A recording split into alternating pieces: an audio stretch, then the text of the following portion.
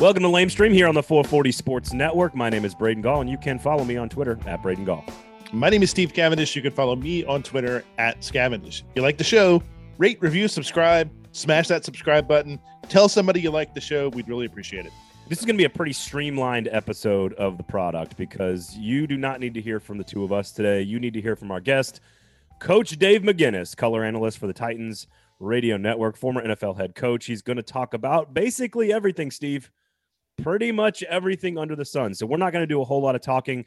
We will give you some predictions on the rating and the game after the interview, but that's about it. Normally we blather on about media topics, but not today. It's all about Dave McGinnis. The one thing I do want to cover, Steve, is the playoff ratings from last weekend in Nashville compared to the national championship game. However, before we do that, Lamestream Sports is brought to you by Jaspers, always brought to you by Jaspers, home of free parking and some of the best food in town. Also, the Gold Standard Cocktail, which is named after the Gold Standard podcast. So make sure you check out that if you're Preds fans. Make sure you check out the 440 this week. We have 5 or 6 different Titans guests making predictions, breaking down the game, covering every single angle. So make sure you go check that out, as well as Fringe Element, where we're back into the offseason covering SEC football, Club and Country, all the great podcasts from Broadway Sports Media covering the Tennessee Titans as well, Music City Audible, Home Run Throwback, Football and Other F Words, you name it. We've got something for you here. So we really appreciate it. All right, quickly here, before we get to Matt, because that's really all that matters here on the show, Steve, go to Jaspers.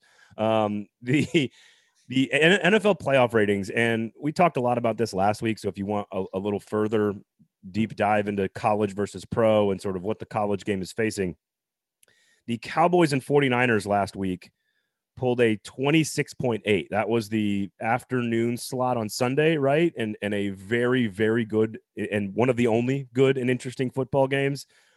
Georgia, Bama, a 22.8 in Nashville. These ratings courtesy of News Channel 5, Mark Binda, each rating point worth about 11,000 TV homes.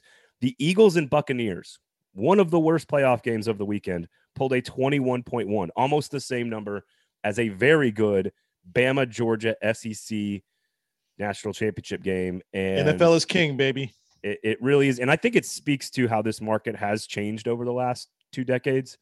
I wonder if that game would have happened before the Titans came here, what a big time NFL playoff game would have pulled television wise versus an all SEC national championship. Let's say in 1996 or 7 before the Titans came.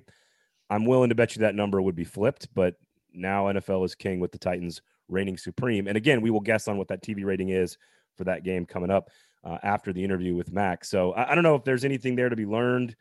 That Cowboys-Niners number is about the same as some Titans numbers. Like, that's how big that game was this weekend in Nashville. Well, the game was really good too. I mean, it had all the benefits of the Cowboys getting crunched early, and then you had a comeback in the fourth quarter. And plus, who doesn't like to see the Cowboys lose? I do enjoy watching them lose, unless it's Kyle Shanahan's rushing attack that's going to face the Green Bay Packers. That part of it bothers me. But otherwise, you should fear that Niners team. I do. Thank you, Steve, for telling me. All right. So that really is all we wanted to discuss. Just give you the ratings for last week. By the way, Steelers Chiefs, a complete blowout, pulled a 20.7. And the Raiders Bengals, which was actually probably one of the better games as well, pulled an 18.5. So a Sunday night primetime blowout pulled a 20.7, almost the same as the college football national championship game. So there you have it, folks. NFL versus college. All right. Anything else? Anything you want to add here? Because Dave basically talks about, I mean, his time as the Bears coach, all 3.5 hours of it. He talks about the Titans, the culture, the front office, why he got into radio, how he became a head coach, Pat Tillman, like you name it, we covered it. The only thing I want to say is this. I rate and value color commentators by what I learn from them. And the best in the best in the game, whether it's TV or radio, I want to learn something from them because I feel like the sport is mature. We've all been fans. We've all been fans of the Titans and professional football here for decades now. I feel like it's a pretty sophisticated fan base. I want to learn something in the telecast. I see things on a screen and understand at a pretty relatively sophisticated level these days. I want to learn something. And I feel like every time I listen to Coach Mack, I learn something that I didn't know. And I learned a lot in this podcast. Yeah. So did I. And I will piggyback off that and add one more tier to those that are great at what they do in color analyst world. Learn something and have fun doing it. Yeah, exactly. Transfer of enthusiasm is like the biggest phrase I can think of when I think of Coach Mack. Like Tony Romo, I'm sure we learned stuff. I was about to say Romo. Yeah. I don't exactly get like all the big brother, uncle at the dinner party kind of vibes that like you want to sit down and listen to a storyteller. That's not Romo. That's Coach Mack. And that's the next tier. Like I'm going to learn something and I'm going to have fun doing it. That's what Coach Mack does better than anybody else. And so that's it from us. We're done. You're going to hear basically an entire interview. We'll give you predictions on the game and on the TV rating when the whole thing is over. Please enjoy this. I know we did. This is the great Coach Dave McGinnis.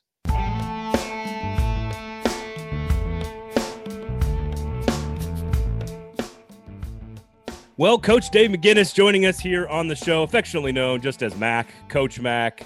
You are obviously a former NFL head coach, a former assistant coach, a former TCU Horned Frog.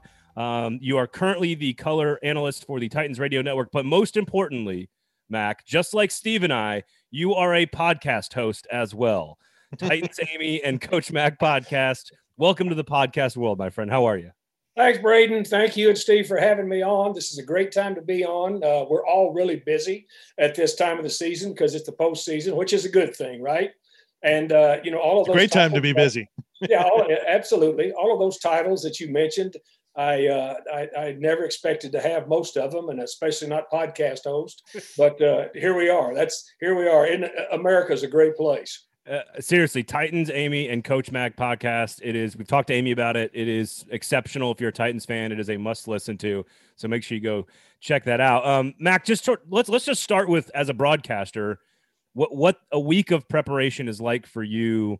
I mean, the postseason and the regular season aren't too terribly different for you, but just sort of what have you been doing the last 2 weeks trying to get ready for what will be, now that we know, the Cincinnati Bengals and the Tennessee Titans in the first round of the playoffs on Saturday?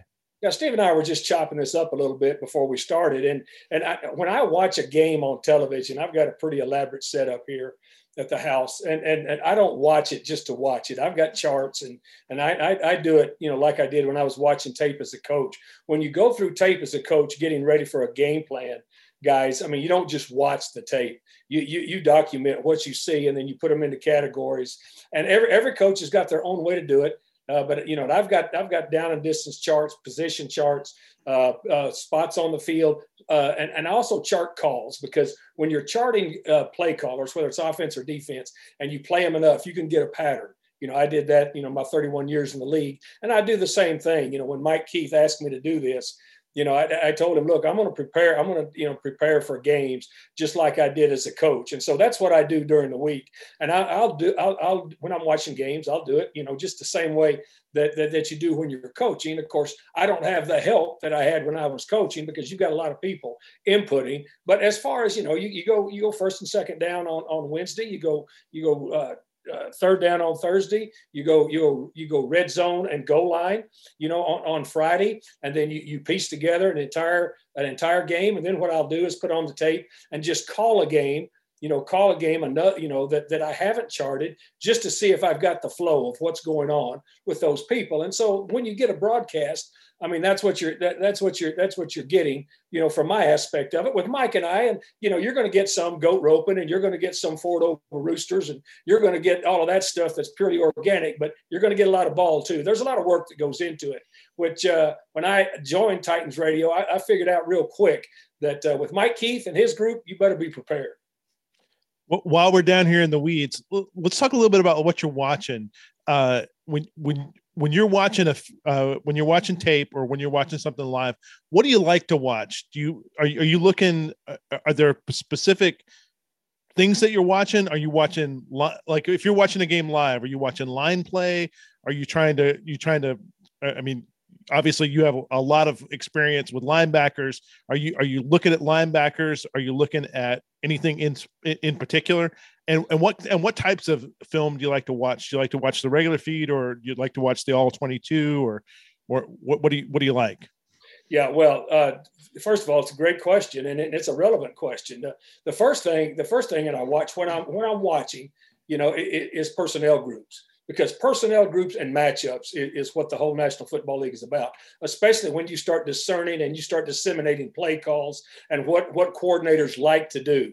You like to get a feel and a flow of what they do with what personnel groups. And the next thing I look at, when I'm looking at offense, I look at positioning and I look at splits. Because what teams do off of splits, because everything, guys, is in the middle of the field in the National Football League. Unlike the NCAA, where, if you're on one hash and there's 3/4 of the field to the wide side of the field, everything in the National Football League is in the middle of the field. And so splits are what really dictate, especially in the throwing game. But also splits can tell you quite a bit about the run game, because everybody's receivers, whether they're out wide or whether they're in tight to the cylinder, they're involved in the blocking aspect of it. So the first thing I look at, personnel groups, then I will look at splits. And then what I will look at is to see defensively, not only the personnel that are deployed, but spacing. I want to look at spacing, because a lot of defensive coordinators, which they all do, they'll start out with one spacing and then stem to another one.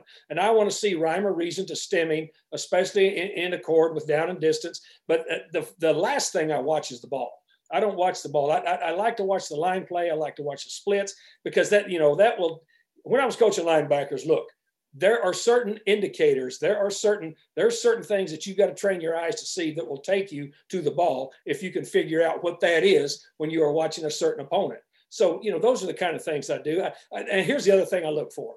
And again, where you said you want to get in the weeds, we're in the weeds now.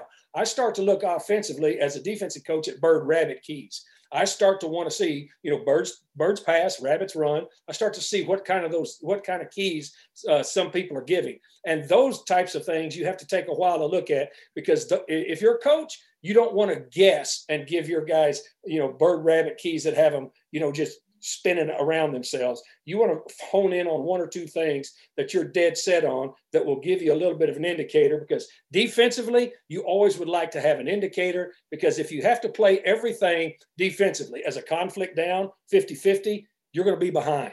That's just the way it is with the speed in this league. I think that's a great segue into Cincinnati, because you guys called the game last year, so you prepped for that team last year. It's the same coaching staff, same quarterback, not all the same players. Of course, Joe Mixon and Jamar Chase didn't play in that game. They, of course, will be in that game. So what is it? How do you know when you've gotten to the point where you've got the indicator, you've got the key, you've got the tell, whatever it is? You saw the game against the Raiders over the weekend. I know you still have a lot of work to do before the game actually happens on Saturday, but try to take us through what you're seeing out of Cincinnati and give us some examples of where you think, all right, that's something to keep an eye on. Maybe we're not sure on that yet. Does that make sense? Just watch Jamar Chase and watch where he's lined up, regardless of whether they're 11 or 12 personnel. Watch where he's lined up. Watch where his split is relative to the numbers. Most of your splits guys are either numbers minus or numbers plus. And a lot of it depends on what route they run from that in accordance with what's going on the opposite side. Because a lot of the routes, the teams are running now, everybody runs the TRCs, which are the transcontinentals, which are the deep crossers off of play action. All right. Now that has to come with a cut split, but it also has to work in conjunction with what the split is on the other side, or you don't have the proper mesh. So those are the types of things that you look at, but you look at it by down and distance. And look what Zach Taylor does. I mean, I've known Zach Taylor since he was 5 years old. His dad and I worked together at Kansas State. So, I go way back with Zach Taylor. He probably doesn't like to hear that, but that's the truth. But he understands splits, and he understands how to disguise his splits with motion, with doing different things, either yo-yo motion, which is back and forth, either jet motion, which is across, or either what we call fly motion, which is short and down in towards the center, but never crossing the center. And so when you start looking at things, and as I said, as a coach, you've got to be very careful, as to how much you give your players. If you got something definite, and when I was coaching, this goes clear back, guys, when I was in Chicago, there's only one guy I ever gave those keys to, is Mike Singletary. He and I would work through them together, but you can't slow your players down, because in the National Football League, here's something that is the truth. I want your listeners to know this and you to know this. A slow, correct decision on defense in the National Football League is wrong, because you're done. All right. So you got to be able to play fast. So how do you then take all that stuff that's deep in the weeds that, you know, we all love talking about when we're getting really nerdy and you're with coaches and coaches meetings? How do you take all of that and then tell the story during the game? Like, how much of that makes it onto a broadcast for Titans radio listeners? Well, if you listen, I always give the personnel group because that's important. And then you'll hear me talk to Mike, look, they've got cut splits, which means they're close splits. I said, out of these cut splits, here's some transcontinentals. Or if they get in the red zone, look, they've got these two tight ends. They're lined up in a stacked position. You know, we're going to get a flat 7 or a flat corner route out of this. And so if they're in a 2-man stack, you hear me talk a lot about a 9-ball stack, which is a 3-man stack, you know, whether it's in close or whether it's out wide. I said, off of this, you know, if we're getting ready to play man here, so you're going to see, a lot of what we call press zebra, or you're going to press the point and you're going to banjo or zebra the other two. And if you're playing zone with that, then you've got a man over the top. So there's a lot of that stuff that you can watch and see. Now, I don't know what the defensive calls are going to be, but I can pretty much tell what's going to happen. I've been in over 700 games, guys. I've seen a lot of it. So defensively, where they're starting to deploy, depending on what they are looking at, you know, and I'm not going to try to be a prognosticator up there, but I like to give our listeners a little bit of an idea. And Michael asked me a lot, Mac, they're down here, you know, what do you like here? Or what does this coordinator like to do? You know, like when we were playing Kansas City, I said, look, Spags is going to bring heat down here from the 7-in, which is the low red zone. You're going to get heat out of this guy. I mean, he's done it his whole career. There's no reason for him to stop now. Those types of things. But again, I've had 36 years of this. And so, you know, there it is. But I don't want to give too much because, you know, I mean, people want to know what's going on with the game. And I don't ever step on Mike Keith. He's the dude. I'm just up there as a sidekick. I think one of the interesting things about a radio broadcast as opposed to a television broadcast is it is rare that you get that level of detail in a TV broadcast anymore. You'll get it from some of the very top guys, and you'll get like people like to call out like the Romo prognostication, like, oh, he knows what kind of play is going to go is coming, just like what you're talking about. He's looking at personnel groupings, He's looking at splits, but on the radio, I find that so much more valuable. That level of detail that helps build a picture for me for what that game it looks like, since I can't see it. When you're hopping in and out, one of the hardest things to do as a color guy is to do that, but not step on your play-by-play guy. How do you get that level of detail into a call? Well, you know, I mean, you've got to get into a rhythm. I mean, look, guys, I never planned to do this at all. I mean, I'd coached for 31 years in the National Football League, and I was just chilling on Malibu Beach when they called me to come back in here and do it. And, you know, I got a place in Texas, had a place in Phoenix. I mean, I was, you know, and I still had another year on a coaching contract at some pretty good money. And so, and I was fielding some calls about being a senior defensive assistant, you know, at several places. But at this point in my career, I wasn't willing to just move and go anywhere. Well, when the Titans called and proposed this, you know, I started thinking about it. I said, you know, of course, you know, I coached here for 8 years, lived here for 8 years, and I knew the organization. I knew the people. Of course, immense respect for Mike Keith. And Mike Keith told me, Mac, just come on in here and do this. Meet Amy Adams Strunk. You'll be very impressed. And he was right. I was. And then, you know, I started, look, guys, when we first went to do this thing, I drove my F-150 from LA to Tennessee. It took me 2.5 days, got here on a Wednesday, went to practice on Thursday, then got on a plane Friday to go call the Jets preseason game. So they had no idea what I was going to do. They were really nervous about it because, you know, they pay money for this stuff, you know. And so Brad Willis, was our guy then, and he told me, he was telling me all about the timing and stuff. Finally, I stopped him and I said, look, I've been in over 600 NFL games. I know the timing of it. Now, I don't know anything about this broadcasting, but just let me do it for a quarter.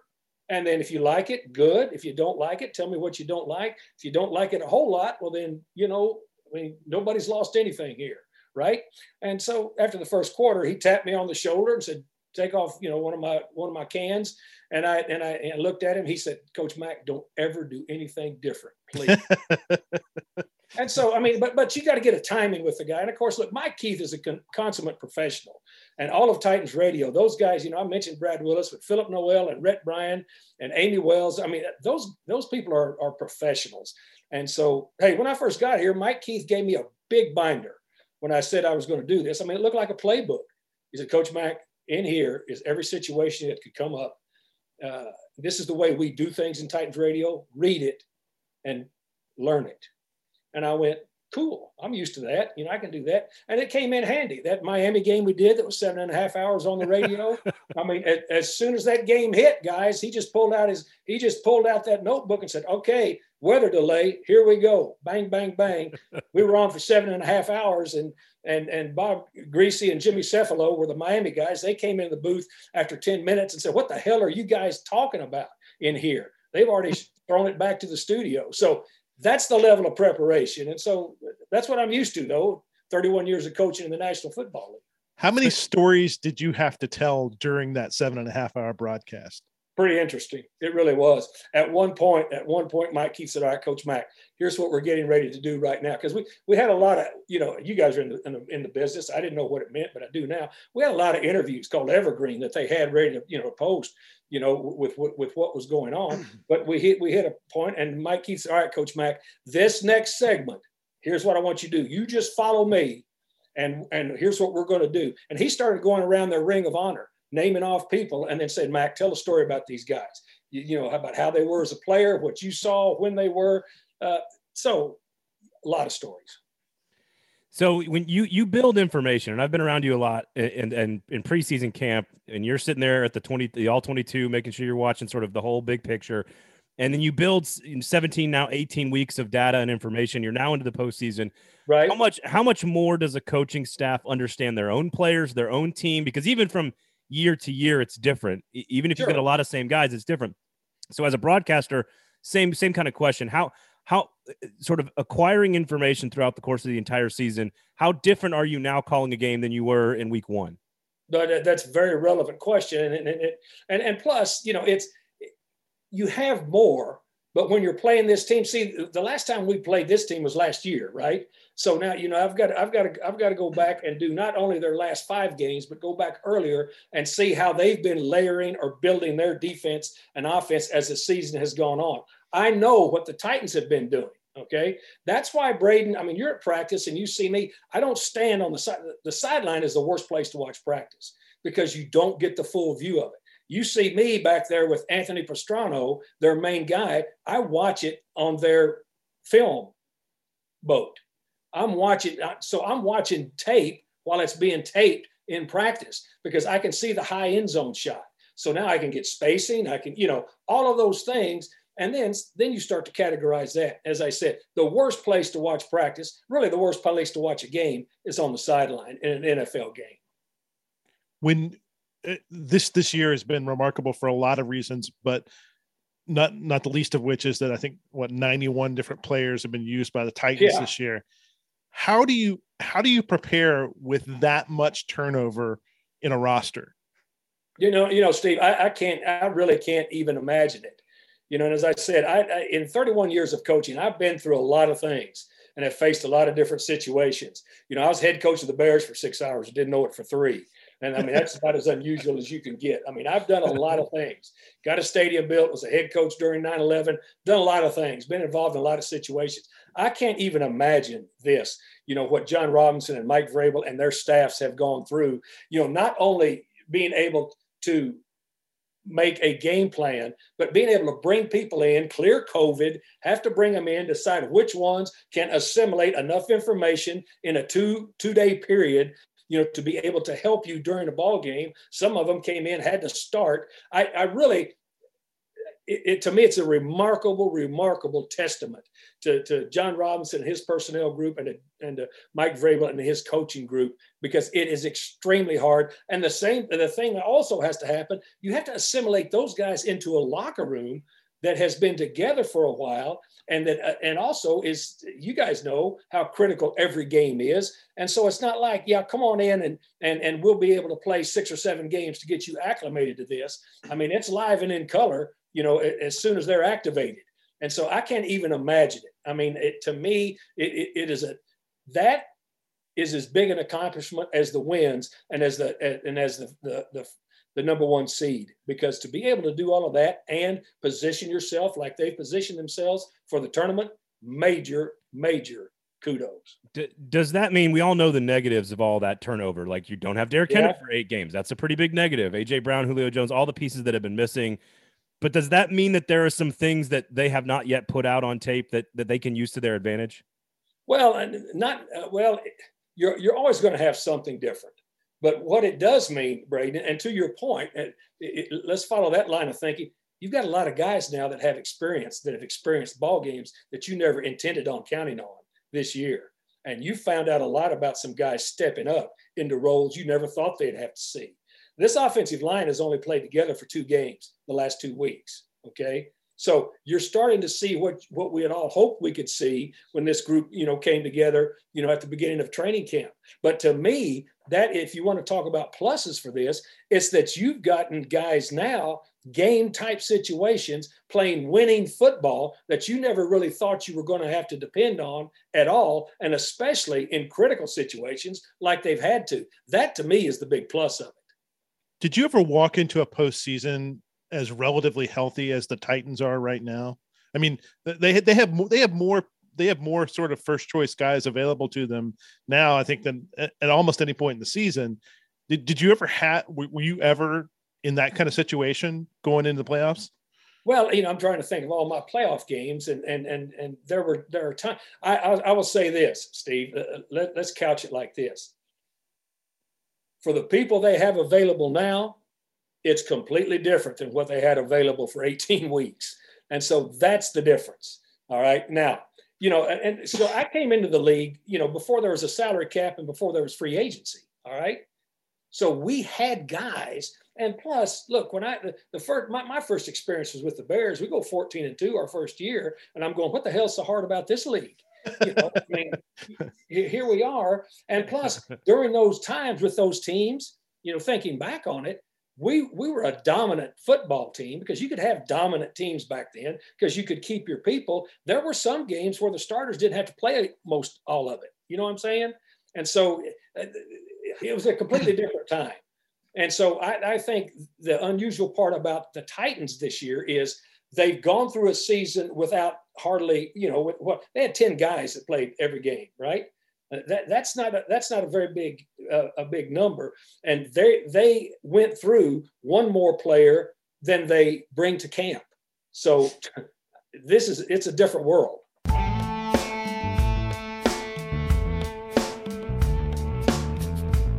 Lamestream Sports, a podcast about Nashville sports media and business, brought to you by the Nashville Banner, Steve Cavendish.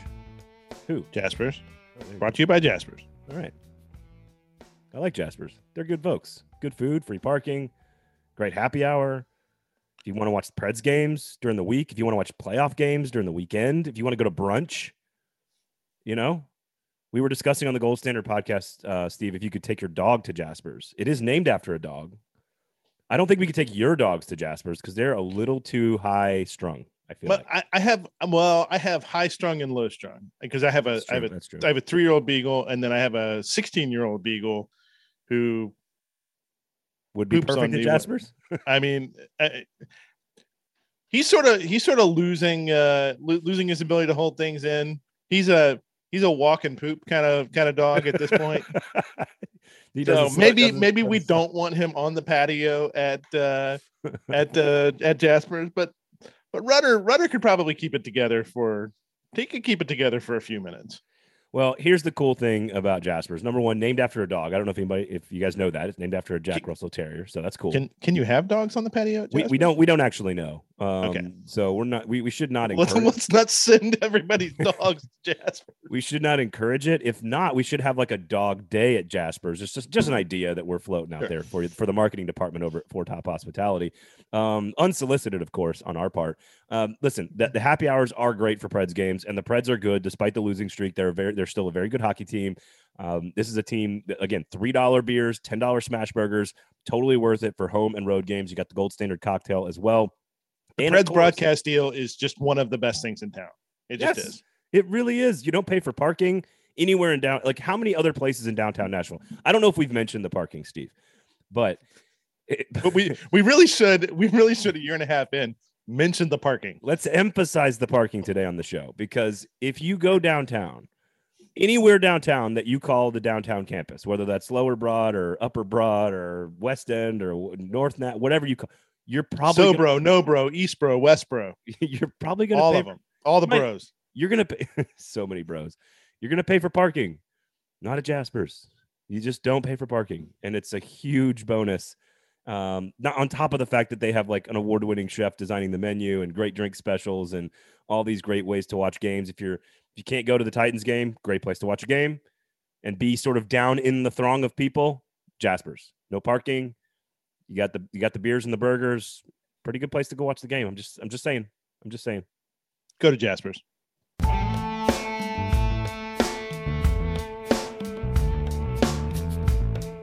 We'll talk a little bit about Chicago.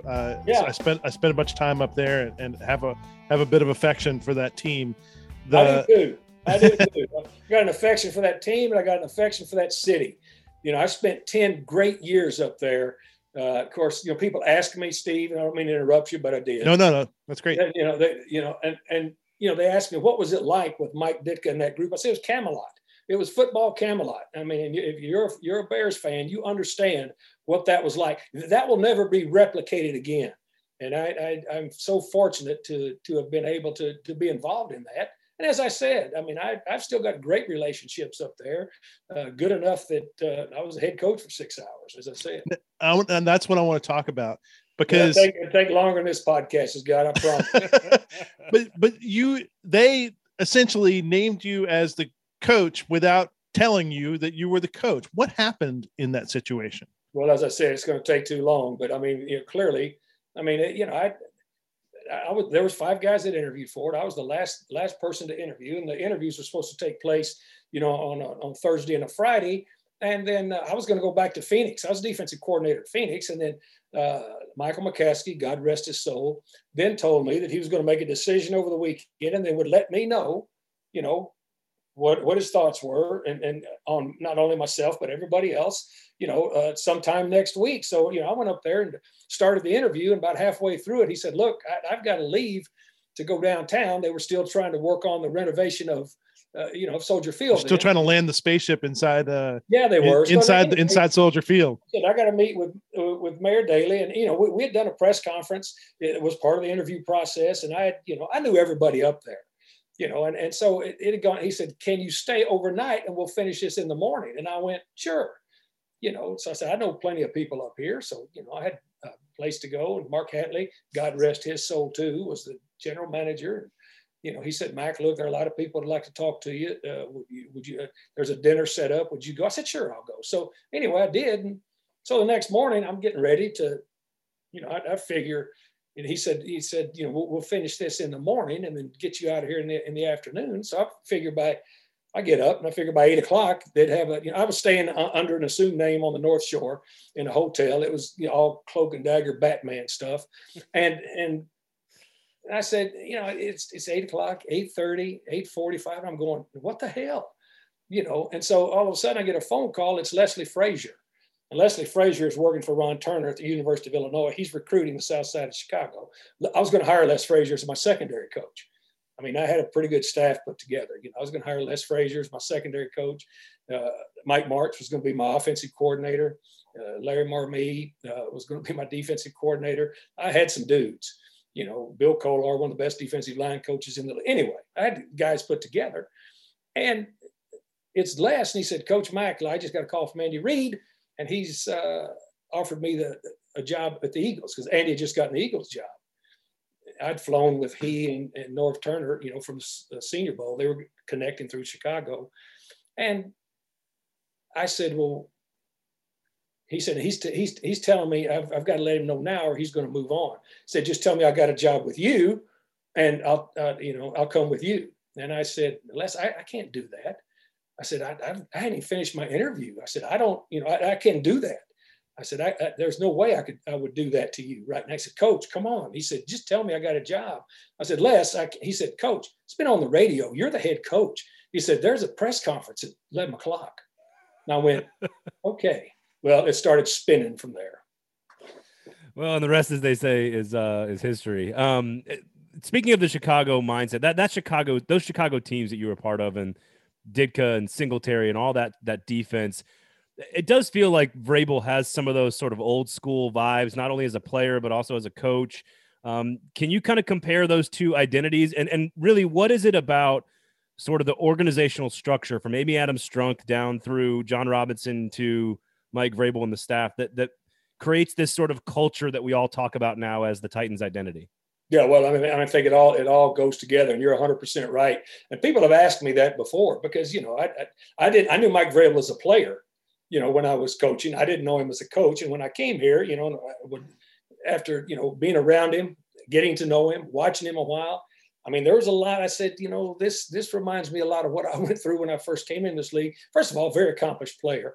But here's what he and Mike Ditka, here's what they shared. First of all, they're both genuinely tough dudes.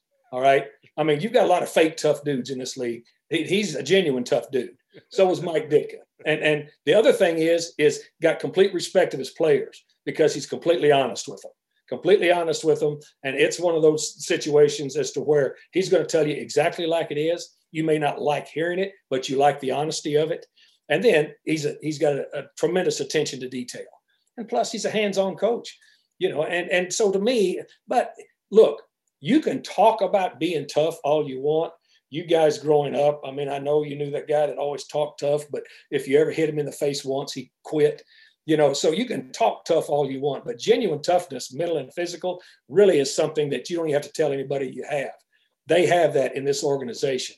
And you mentioned Amy Adams Strunk. She's fabulous. I mean, that's exactly the type of owner that you want. And she and John Robinson and Mike Vrabel are in such lockstep. But what they're doing is genuine. I mean, you've been at practice before, Braden. I mean, he doesn't change, but he is involved with every one of those players, and so is John Robinson. I mean, that's one thing. That's one reason that that I like being here. Because I like being involved with that type of genuine football. Does it guarantee you a win every Sunday, Monday or Thursday? No, but you got a chance. That's what I like. And it's very much like, I knew this with Mike Ditka. I mean, and again, some of the Saturday night meetings with Mike Ditka, when he would get up and talk to a team, I would go, whoa, I get it. I wish if I ever get a chance as a head coach, I could move my team just a little bit like this dude does on a Saturday night. And so, I've never been in Mike Vrabel's Saturday night meetings, but I would imagine that they're all listening. You did get that chance the year after the Chicago thing. You ended up as the head coach of the Cardinals during a really interesting time. 9/11 happens.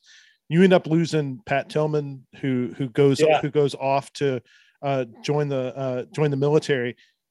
And I know you've been asked about Tillman a lot before, and I don't want to get into that so much as I'm interested in how much of the Tillman stuff and the kind of the investigation and all of that you followed afterwards, after all of this has happened, as it shook out, 4, 5, 7, 8, 10 years later.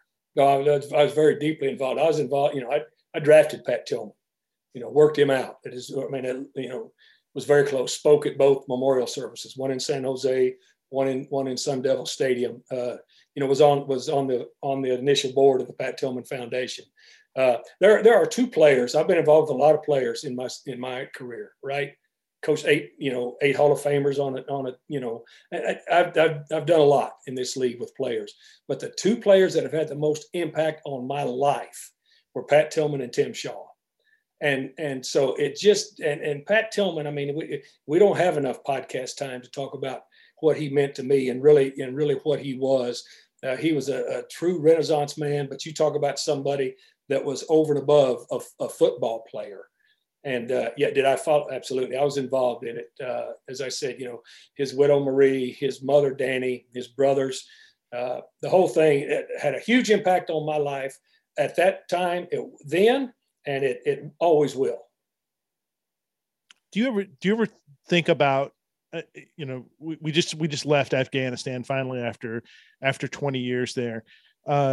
Do you ever think that kind of as we've kind of backed out of that, do you ever relate that back to Pat and what he went over there for? And you're like, well, maybe why did we go over there? No, not really. I mean, Pat, when Pat told me, what he was going to do, and he called me, before the summer and asked if he could come see me, and came into my office and pulled a chair right up next to me, not across the desk, right next to me, and said, "We got to talk."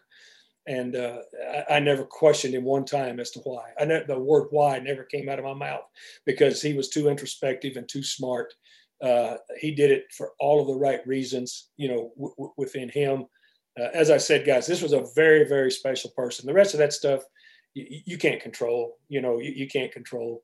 And I would just say this, as I said, the biggest influence, as just in life, are two people for what they have stood for what they went through, for Pat Tillman and Tim Shaw. Well, I will try to make a professional segue here from one Arizona State Sun Devil to another Arizona State Sun Devil. You had Jake Plummer on your podcast, this most recent episode, Titans, Amy, and Coach Mac podcast. Of course, go check it out. What I find interesting about the game, because Jake Plummer played in a time where they were coming up with all the things that you're now seeing in the league today from an offensive scheme standpoint, and it sort of started around the late 90s. And correct me if I'm wrong, but Michael Vick, right. And then the zone read, and then we get into RPOs and all this stuff. Like, how much of the college game truly has infiltrated the offensive game from the NFL game from an offensive standpoint? It's massive. It really is. I mean, you're right. Jake the Snake would have been great in all of this. The Snake was great anyway. But I mean, first of all, as a leader, as an athlete, I mean, you heard the podcast. You know how close Jake and I are. I love the Snake. Plus, what I love about the Snake is he will only do those things for, two entities, me and the Pat Tillman Foundation. The rest of the time, he's chilling in Idaho. This guy was something. He really was. But you're talking about in all of these things now with these mobile quarterbacks that are incorporated into, not just running off schedule, but incorporated into it. He would have been great.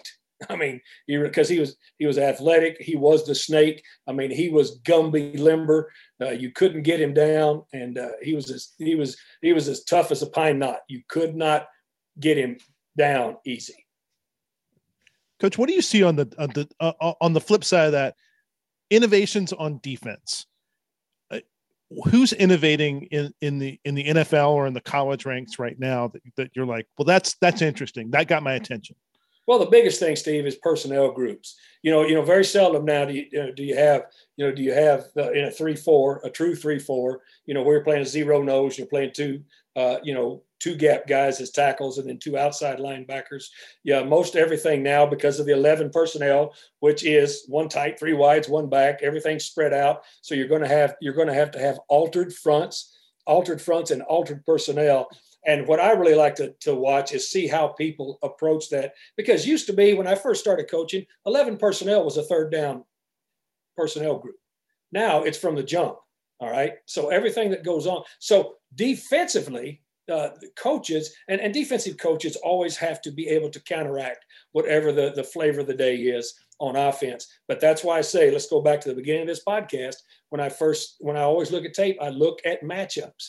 I look at personnel groups, personnel matchups, and see how they're deploying people. What I love to do, I love to watch all the bogeys. We call them bogeys or disguises that people use, especially with nickel dime and sub defenses. How they do with we call it a joker, a stand-up guy that may not be able to be identified as a down lineman that you use in your rush.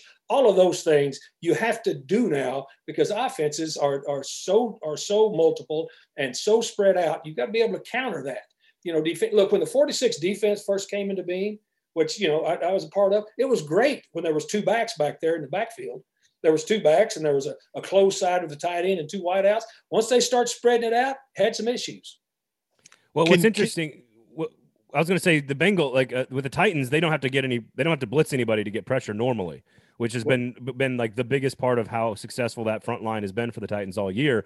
The Bengals offensive line is not particularly great, and you don't want to particularly be in man-to-man ISO coverage on Jamar Chase very often. So does it set up, when you talk about matchups with the Bengals in particular, do you see sort of there's an opportunity there to use our front line to do what they need to do and then be creative on the back end? Is that am I simplifying the question there too much? Braden, let's take the Bengals out of it. Anytime as a defensive coach, you can get legitimate pressure with 4 and cover with 7, however you deploy them, man or zone, you're ahead of the game. It's a numbers game. You've got 5 eligible in the National Football League. If the quarterback is under center, he's not eligible. If he's in gun, he is eligible. But most of the time, you've got 5 eligible that you have to account for as far as receiving threats. And so if you can get legitimate pressure, not just rush, but legitimate pressure that gets a quarterback off his spot, that can disrupt timing, if you can do that with 4 people on a consistent basis, now you've got numbers, okay? You've got 7 to cover with. Now you've got numbers. If you've got zone, you've got 4 over 3 on one side, 3 over 2 on the other. If you've got man, you can play all kind of combination. Cut, money, whatever you want to do, you can do if you have 7 to cover with. And so it doesn't matter who you're playing. If you can do that, that's why we were all those great defenses I've ever been involved with, we could get pressure with 4. I mean, legitimate pressure with 4. You're right in saying this. With the additions the Titans made, they've been more successful doing that this year. That's why their pressure numbers and sack numbers have jumped, and because they can do that with 4 people. So that, Braden, is a good question on your part, but it's not just specific to this game, it's universal. Does that mean that the counteract, the follow-up adjustment, the thing that the Titans have to anticipate is what? Joe Mixon? Like what do you do as an offense if you know? Sure, if you got it, I didn't mean to interrupt you, but again, I did. So now you and Steve are even. You both got an interruption. If the box is light, you count the box. You count the box. If you got a 7 or an 8, you got a 7.5, 8-man box. Well, then pretty much you're going to have to be able to get a hat on a hat. If you got a light box, if you got 4 rushing and you got 2 standing behind the line and everybody else is spread out, that's a 6-man box. That's normally now you've got enough people to block everybody. And especially if you start running RPOs where you've got to play +1 on defense. We're talking some ball here. +1 on defense is when you've got to dedicate somebody from the 3rd level for the quarterback as a runner. All right. And so, yeah, I mean, it makes a difference. That's the cat and mouse of it. And look, you don't just rush straight up. That's why you see a lot of 2 and 3 and 4-man games when you have 4 people up there, because you've got to be able to cancel gaps, create chaos, and still be able to play the run. In general, and again, because offenses have gotten much more creative here over the last decade, can defenses, you played on some defenses or coached some defenses that could dictate games. I mean, that really could dictate the flow of a game. But it seems like that defenses are much more reactive now. Can you dictate things from the defensive side of the ball in the NFL anymore? Yeah, the way you can is if your offense can keep the ball. You dictate games defensively if your offense is limiting the number of snaps the opposing offense gets. I mean that, and look, most of the great defenses I've been on were on teams that could run the football. You got to be able to run the football, and you got to be able to, what you have to be able to do. And especially the rules are different now, guys. When I first started coaching, I mean, you taught opposed safety to take the receiver's head off. You didn't have to worry about covering that deep dig except one time. And then that receiver went back and said, we're not doing that anymore. It was legal. And again, at the same time, you would try to take the quarterback out in the first quarter and see how good their backup was. All of the rules have changed. The rules have changed so that the points are scored. And so defensively, you've had to maneuver around that too. And it wasn't because it was dirty or illegal back when I started. That's the way the game was played. Okay. But now the way the game is being played now, you have to be able to be innovative because it's a wide open game, and every rule that's ever been made, except for now, the cut rule on the line of scrimmage where they can't cut your lineman anymore on the backside, with an opposing lineman, every other rule has been made to generate points because points are generated. You guys are in the media business. Points are generated. People that don't know a lot about football know this. They like watching touchdowns, right? They like watching that kind of stuff. And so you got to be a little bit innovative now defensively. You talk about ball everywhere you go, whether it's on the radio, during a broadcast, during the week, visiting with guys like us. When you sit down to do the podcast with Amy, who's a absolutely brilliant storyteller, you're a great storyteller. Do you feel yourself sort of like coming out of a shell and getting to do more than you ever get to do anywhere else? What have you learned about yourself as a coach and a broadcaster doing that podcast? Right. And I've never had a whole bunch of shell around me. I mean, I think you probably figured that out. Everything that I do is pretty organic, and it's worked for me for a long time. And so, but I enjoy it. I wouldn't do this if I didn't like it, because I don't have to do it. I mean, I'm the only former head coach doing it, but I like it, and I like it here. But as far as a shell, never had quite a shell around me. I mean, ever. I mean, I would think you could go back to my elementary school teachers in Snyder, Texas, and they'd say, that McGinnis boy, no shell. Coach, when Mike called you a few years ago and said, all right, let's do this. Did you have any broadcasters in mind that you were like, that person does a really good job, or this person is somebody that I've learned something from, or that I can understand something from style wise? Well, really, Steve, look, when you're coaching, you don't get to listen to a lot of broadcasters. You really don't. I mean, I was very aware. I mean, all the games that I would get to watch when I was, coming up and going was, of course, Pat Summerall and John Madden. I mean, that's two pretty good ones, but I never thought about it to the point of, I enjoyed listening to John Madden because he's a ball coach and he was just up there talking ball. But I never, as I said, when Mike called me, I mean, I just finished my 100th game this year with the 49ers game, which is amazing to me. It seems like just yesterday that I pulled up to practice in my Ford pickup truck, and started this thing. So, I've gotten to know broadcasters now that I've been in it, for 5 seasons, I mean, and now it's a good question from this way. Normally when I'm watching games on television, I'll turn the sound off, but if there's some dudes doing it that I think might have some insight that I want to hear, I'll turn it up. And so I watch it a little bit different then. But, as a coach, when you're coaching, you don't have a lot of time to watch the TV broadcast. The only time I really watch TV broadcast as a coach is during the season, when you start watching the TV copies to try to pick up signals, to try to pick up 2 minutes, signs, to try, all of that stuff that you do. But really then I wasn't paying much attention to what was being said. I was paying more attention to what was being said on the field, that those boom mics could pick up, So does something like the Manning cast just drive you nuts? I love it. Oh, really?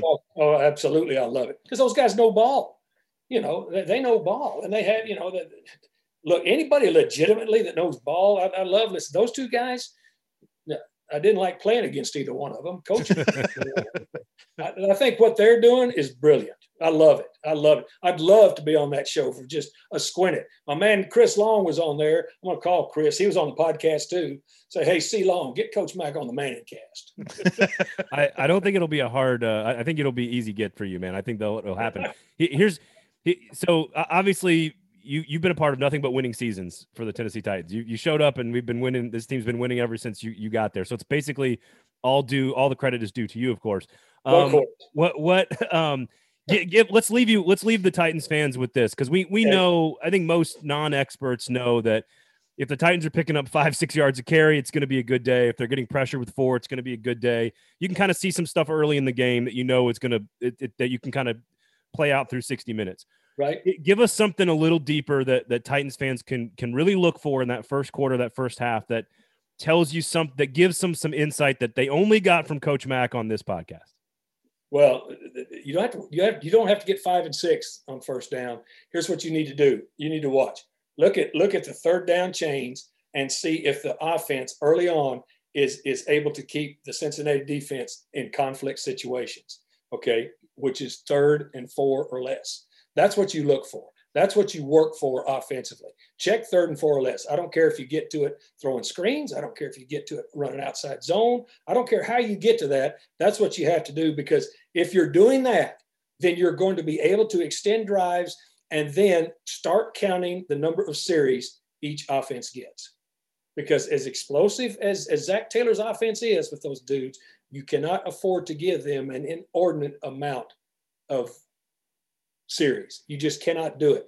The other thing, Braden, I'd say would look for explosive plays. Explosive plays are runs of 10 yards or more and passes of 20 yards or more. start to look as the game starts to progress, which football team is preventing them and which football team is able to produce them early on. Count that. There you go. Coach Dave McGinnis, host of the Titans Amy and Coach Mac podcast, Titans Radio, color analyst with Mike Keith, all the great stuff that you do for this community, man. We really appreciate it. Thank you for your time today. Obviously, enjoy the game on Saturday. We appreciate it. Yeah, Braden and Steve, thank you so much. And a shout out to the Titans fans. Look, they came out in force down there in Houston. Because of the protocols, Amy and I and Mike and Ashley Farrell flew back on the Titans on the Southwest plane with all Titans fans. It was so much fun. Amy Wells probably saved me because at one point I started to get up and go grab the microphone from the flight attendant and say on a scale of 1 to 10, and she said, "Coach Mac, please don't. It would cause a riot." Thank you, Coach Mac. See you guys.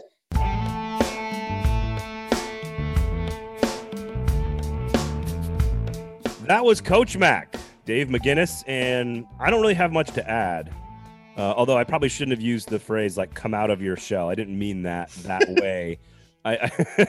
As he so pointed out, I really meant just like, how has he evolved? How has he changed? And sometimes you just ask the question the wrong way, and I definitely teed him up for that one. I was really glad to hear the Chicago Leslie Frazier story. Yeah, appreciate a lot him sharing that. That's fantastic. Coach, do I have a job or not?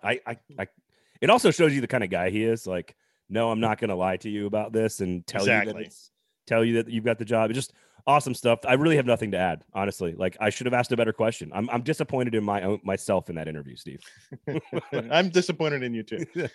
Well, that makes everybody. Listen, we appreciate Coach Mac taking some time during a really busy week. Make sure you sync up the radio broadcast with the TV broadcast. It will be a better experience for you when you watch the Titans game on Sunday. Which leads us to how many of you are going to be watching the Titans game. The high all is all a number. Yes, all is a number. the high on TV ratings this year for Titans games was I think right around a 30. Again, that's about, without doing the math on a calculator, 330,000 households, TV households in Nashville. There are how many people in Davidson County? 700,000. Right. So you do the math. I know the metro's a little bigger, and how they measure all this stuff is kind of quirky sometimes. When you figure multiple people in a household, and even if you call that number like 2.5 or whatever else, you're looking at 40-50% of everybody in the area watching the game. So with that in mind, what is the number closest to the number between you and I? We are totally guessing at this. Closest to the number owes the other one a bottle of cheap bourbon, less than $20. That is my gamble. That's my wager for you on guessing the TV rating for the game. So punishment as a reward, as a victory. Awesome. Yes. Yep. Actually, I have a great cheap bottle for you. So I've got one as well. So no free shouts, but we both have options here. Yeah. Steve Cavett, would you like me to go first, Steve Cavett? Yeah, go ahead. Kick it off. All right. 400,000 TV homes? Nah. I'm going to go like 45.2. Wow, that is a big number. That is an insane. That's almost 500,000 TV homes in Nashville. That's an insane number to think about. I was going to say in the mid 30s, but I'll go into the 40s here. I've been goaded into it. I'll say 40. I'll say 40 even. All right. So 40 even, 40.0. What did I say? 45.3, 0.2? 45.3. I'm immediately regretting this. I'd like $1, Bob. But as a result, you have to drink the bad bourbon. So it's fine. It's a funny bet that way. All right. So I think it gets into the 40s. I really do. This really is a bad bet reminiscent of like how our mayor doesn't know how to do sports bets. Oh, God. Anyway. So are you suggesting that offering another mayor a 6-pack of beer who's a recovering alcoholic is perhaps a bad idea? I mean, that might not be the best way to do this. I'm just saying. Do you have a game prediction? So here's the thing. Go listen to the 440 if you'd like something more in depth. But I actually think the Titans are going to struggle to get as much pressure as people think they're going to get, and Joe Burrow is going to make a bunch of big plays. I think they're going to score in the 30s. I think the Titans come back and win the game on a final possession. I think there's going to be a lot of puckering up all Saturday long at Nissan Stadium because the Bengals are going to make big plays. Because if you do not get pressure on Joe Burrow, and the Titans didn't do this to Josh Allen, for example, they give up big chunk plays. And who's really good at creating big explosive chunk plays? Jamar Chase. Cincinnati Bengals. So I think there's going to be some moments where big momentum swings where they make big plays, and Titans fans are just like jaws on the ground. But I think Derrick Henry, Willis reads this team to victory. Ryan Tannehill plays well in the fourth quarter, and I think old fat Randy Bullock kicks a game winner. I think they win the game on a drive late in that game. I don't think it's that close. They're a little banged up, and I look at Vrabel's record with a week off and total points in that span, and it's a big gap. I think it's a 31-21 game. I think it's okay. I think it's a Titans by 10, but they got to worry about Joe Burrow trying to manufacture a couple of things late and hold on, and they might get a cheap interception late. I think they're going to get some pressure. I am interested in them against this offensive line because I don't think that line is that great, and the Titans have gotten organic pressure with their front four. I think they're going to be. I don't know that they're going to have that many sacks, but they're going to hit him a few times. Okay, I can get on board with that, and I do think the defensive line will eventually make the big play, like they did. I think it's going to look very similar to the Bills game, where the defensive line made a couple of big plays, but by and large, they were just dropping 7 guys in coverage, and Stephon Diggs and Emmanuel Sanders were just torching them. But when they did get pressure, they made big plays, and then they got the big stop on the goal line. I think it's going to feel similar to that from a defensive standpoint, but I like that. Here, by the way, I looked up some numbers. I think we're gonna know early about the offensive play calling and Derrick Henry's health. Yeah, if you see them put together a couple of long drives early, that is not good for the Bengals. No, it's not. All right, I looked up 2 numbers for you. I didn't go back to 20 last year. I went back to the year before for Titans playoff games. The Patriots-Titans game, remember when they went up there and ended Tom Brady's Drew Bennett game? 39.3 in Nashville. The uncalled pass interference on Drew Bennett late. What? There should have been a DPI late. I'm still bitter. What are you talking about? Wait. The Titans-Patriots game, when the Titans went up there and beat Tom Brady and ended his career. Oh, sorry. 2 years ago. I was flashing back to 2004. My bad. Whoa. Sorry. That was a long time ago. I was in college, Steve, when that happened. You need to let it go. I'm just saying, you need to let it go. I'm holding on to something. Sorry, that was completely blasted past that. That was a 39.3 2 years ago.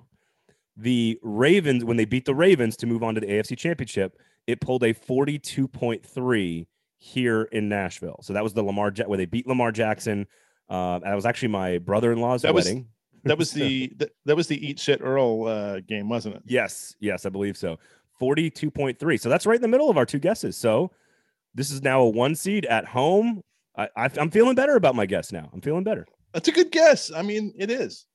416,000 Nashville households watch the Titans-Ravens game. And I think they're more incredible. I actually think you're going to get it because I think people are going to be so jacked up to see Derrick Henry play. I love cheap, shitty bourbon. All right. It's going to be a great weekend. Thank you guys so much for listening. Of course, thanks to Jaspers for being our great sponsor. Go to Jaspers. Great parking, great food, great happy hours, great everything. Go to Jaspers. Of course, special thanks to Coach Mack, Dave McGinnis for joining us. Sync up that radio broadcast. It's totally worth it. Steve Cavendish, where can people find you? You can find me on the socials at Scavendish on Twitter and Instagram. Braden, where can they find you? At Braden Gall. I just bathe in the sewers, baby, all day long. Can't wait for this weekend. Going to be a ton of fun. I will be very stressed on Saturday as a Nashvilleian and Packers fan. It will be a very difficult day for me. So hide your kids. Football's coming. Hide your kids. Hide your kids. Football's coming this weekend. Thank you guys all for listening. Rate, review, subscribe, share the show. This has been Lamestream Sports on the 440 Sports Network.